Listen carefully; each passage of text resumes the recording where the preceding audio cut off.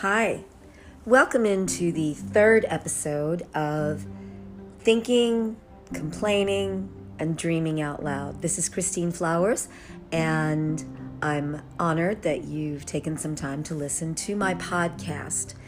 Today's episode is about the police. I have very strong feelings about the thin blue line. I have spent 17 years writing newspaper columns, and for a stretch of that time, about an 18-month period over a decade ago in Philadelphia, it seemed that every couple of months I was writing a column about the murder, the shooting death of a police officer in the city of Philadelphia. It was a deadly stretch, and there was a great deal of anger, a great deal of incomprehension. How could this be happening? So many officers felled. So many officers had lost their lives in service to the city of Philadelphia. And this was at a time when the homicide rate wasn't as bloody as it is today under our current district attorney, Larry Krasner. It pained me to write those columns because, to me, the police are heroic. Someone who wakes up in the morning, puts on a uniform, straps on a gun, and walks out the door without knowing if he or she is going to be coming back later on that day, is someone who truly lives for others. No amount of money, no compensation is enough to pay those individuals back for what they risk every single day of their lives. So you can tell that my bias runs deeply and directly in favor of police officers. I understand that there are some very bad people out there who wear the uniform. I also understand that they are the vast minority of a larger crew, of a larger legion of men and women who give their all in the service of their communities.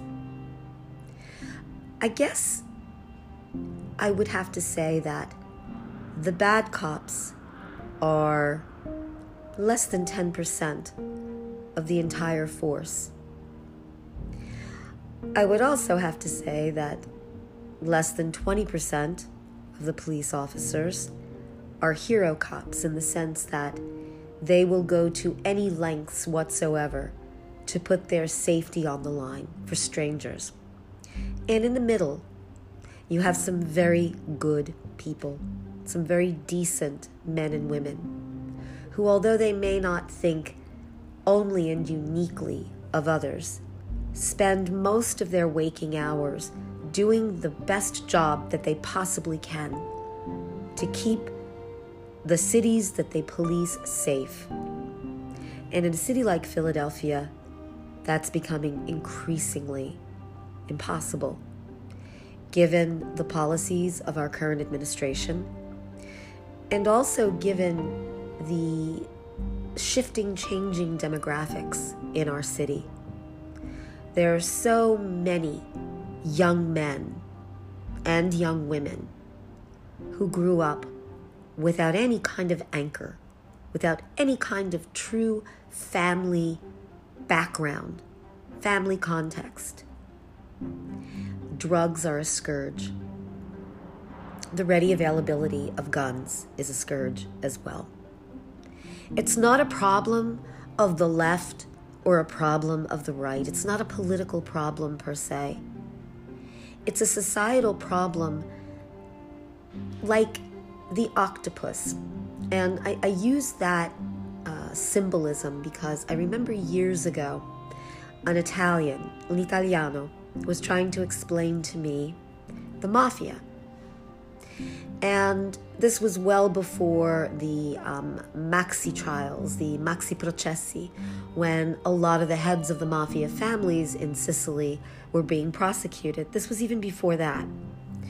They used to call the mafia La Piovra, the octopus, because it had its tentacles deeply, deeply thrust into every single aspect of Sicilian life.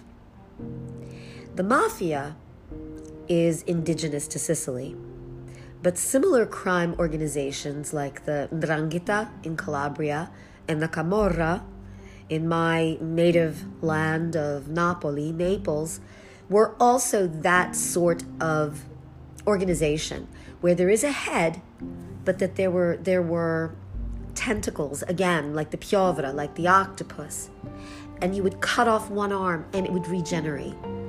And I look at the problem that we have today in the city of Philadelphia and in so many of the urban cities, in the urban centers around the country, and it's the same thing. One tentacle is drugs, one tentacle is guns, one tentacle is lack of education, one tentacle is children having children out of wedlock, one tentacle is grandparents raising children, one tentacle is racism, one tentacle is poverty, one tentacle is absolute lack of concern and care for the human condition. One tentacle is the acceptance of abortion.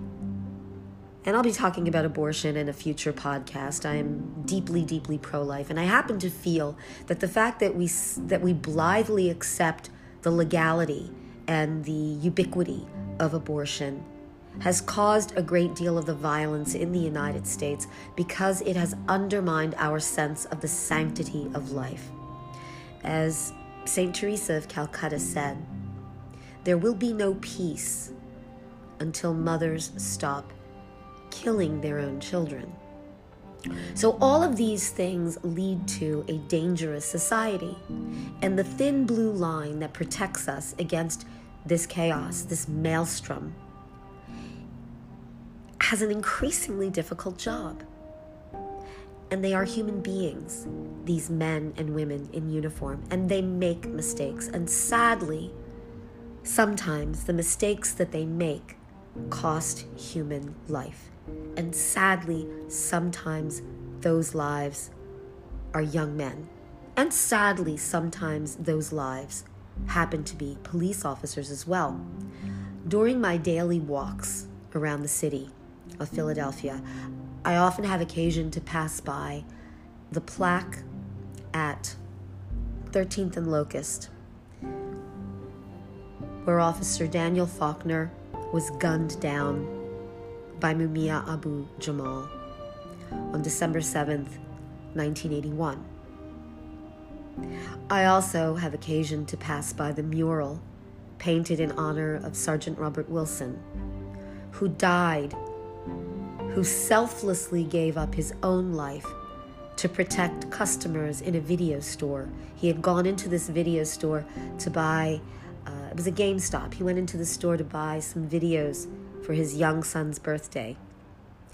And he interrupted an armed robbery.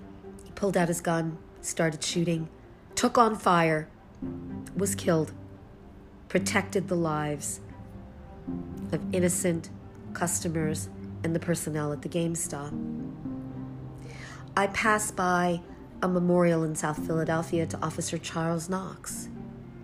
Officer after officer after officer. The names are written on my heart. They bring back to me, they recall to me what it means to wear that shield. And yet,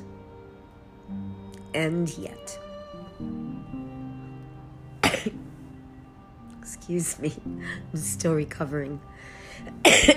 You will understand that the Christine Flowers podcast is not a technical wonder or a technical marvel. You will hear these little glitches every now and then when I have to go. And yet, there are situations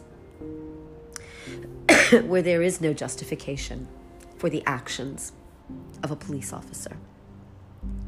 And yet, there are situations where a police officer needed to act to save his own life and to save the lives of those around him, and those acts caused a regrettable death. I want to talk about two of those situations, starting with,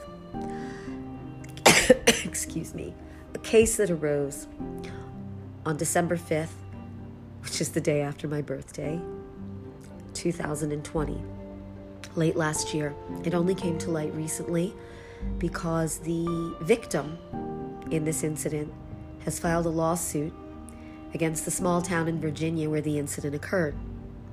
Karen Nazario, a soldier, enlisted soldier, Army medic, was driving his new SUV, did not yet have plates on that SUV. Officer Joe Gutierrez followed him, noticed that there weren't any plates because this was a new SUV. Followed him, put his siren on. Nazario, apparently not understanding that he was the one being trailed, continued, didn't stop, ultimately pulled into a gas station, pulled into the driveway of the gas station. He did stop eventually. Gutierrez goes up to him and, in an extremely aggressive manner, tells him to get out of the car. Nazario refuses to do so. He says, "What are you pulling me over for? I haven't done anything wrong." It happens that he has a plate with the number of the license written and on the dashboard and in clear view of the officer. Gutierrez insists, says, "Get out, get out, get out." Nazario puts his hands up and says, I have to be honest, I'm afraid. This is an Army medic. This is a guy in full uniform looking at a police officer. And Gutierrez, do you know what he says? He responds, "You should be." No soldier should ever be told, "You should be afraid," by another American in uniform, that being a police officer. Nazario did not want to get out of that car. He was pulled out by Gutierrez and pepper sprayed. The incident is on film. You watch it, you look at it, and there is no question that Nazario was abused by Officer Gutierrez. Officer Gutierrez abused his authority. And I, for one, hope that Karen Nazario wins every single penny of the $1 million he's claiming, he's seeking in damages, in civil rights damages. We go from this to another incident that occurred more recently, the end of March, involving a 13-year-old in Chicago named Adam Toledo.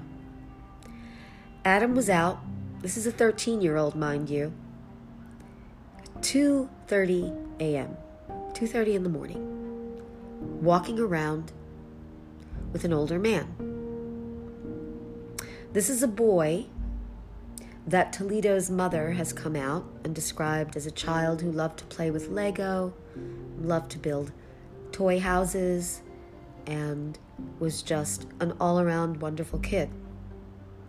This kid, however, was out at 2:30 in the morning, and there is strong reason to believe that he was carrying a gun, or that at the very least he was holding a gun at some point before he was encountered by the police, by a Chicago police officer. The police officer told him to drop the gun. Drop the gun. Drop the gun. There's body cam footage of the officer running after Toledo. And then it becomes less clear what happens. It appears that Toledo drops the gun as he is turning around to face the officer. In a split second, the officer shoots him. Toledo dies. The officer, after that first shot, runs to give Toledo CPR, unable to save the boy. And now there are huge questions as to what did the officer see? Did Toledo have a gun in his hand? If he did have the gun in his hand, did he have it at the moment that he was shot? There is evidence that Toledo had gun residue on him when his body was encountered. A gun was found about 10 feet away from Toledo. The older gentleman that Toledo was traveling with at 2:30 in the morning has been arrested. So there is the probability that there will be some confirmation or some clarification about what happened. But I was watching CNN. Yes, I do watch CNN. I was watching CNN tonight, and I was really gratified to see Commissioner Charles Ramsey, who used to be the police commissioner for the city of Philadelphia, a strong, fine commissioner who presided over, sadly, tragically, that 18-month period when so many Philadelphia police officers were lost. And he unequivocally stated that he thought the Chicago police officer had done a good shot, that regrettable as it was for that child, and indeed a 13-year-old is a child, for him to have lost his life. It appeared from the numerous videos that Commissioner Ramsey had viewed that this was a good shot, that the police officer followed procedure and protocol and did what he was supposed to do. Of course, there will be protests. Of course, there will be accusations that another young man of color, Toledo was Latino, was killed by an overzealous police officer. But the overwhelming consensus at this point appears to be that this Chicago police officer acted appropriately. And until we find any evidence to prove otherwise, he should be afforded the benefit of the doubt, especially given the fact that after shooting this young man, his first instinct was to run and provide CPR. This was not a reckless, random shooting. The officer called several times, "Drop the gun, drop the gun." Toledo was running away and then turned around. And at that moment, it is very difficult to determine, from the perspective of the police officer at the very least, whether that child, possibly carrying a gun in his hand, was a threat. And as the head of the police union in Chicago stated, and I completely agree, a police officer should not have to wait to be shot. A police officer should not have to hesitate and put his own life on the line if there is the probability that he himself will be shot by a suspect. And so you have two very different situations. You have an unequivocally inappropriate, aggressive, brutal officer, the treatment of Joe Gutierrez, of Karen Nazario. And that was a fairly benign incident if you think about the fact that Nazario is alive. He was pepper sprayed. And that's hurt. That harms you. That's harmful. That hurts. But thank God he escaped with his life. Adam Toledo is dead. Daunte Wright is dead. George Floyd is dead. All of these cases, these shootings, have different aspects, different nuance, shadings, color. Each one of them needs to be assessed on its own merits. And that's why I wanted to talk today in this podcast episode about the very nuanced, difficult, complicated situation when you're dealing with a police officer and a civilian. Overall, though, excuse me, when I look at that plaque commemorating the sacrifice of Daniel Faulkner, my default position is support the police, trust the police. They do not walk out the door in the morning looking to kill people. Thank you so much for listening to this episode of Thinking, Complaining, and Dreaming Out Loud. This is Christine Flowers, and until the next time, be well.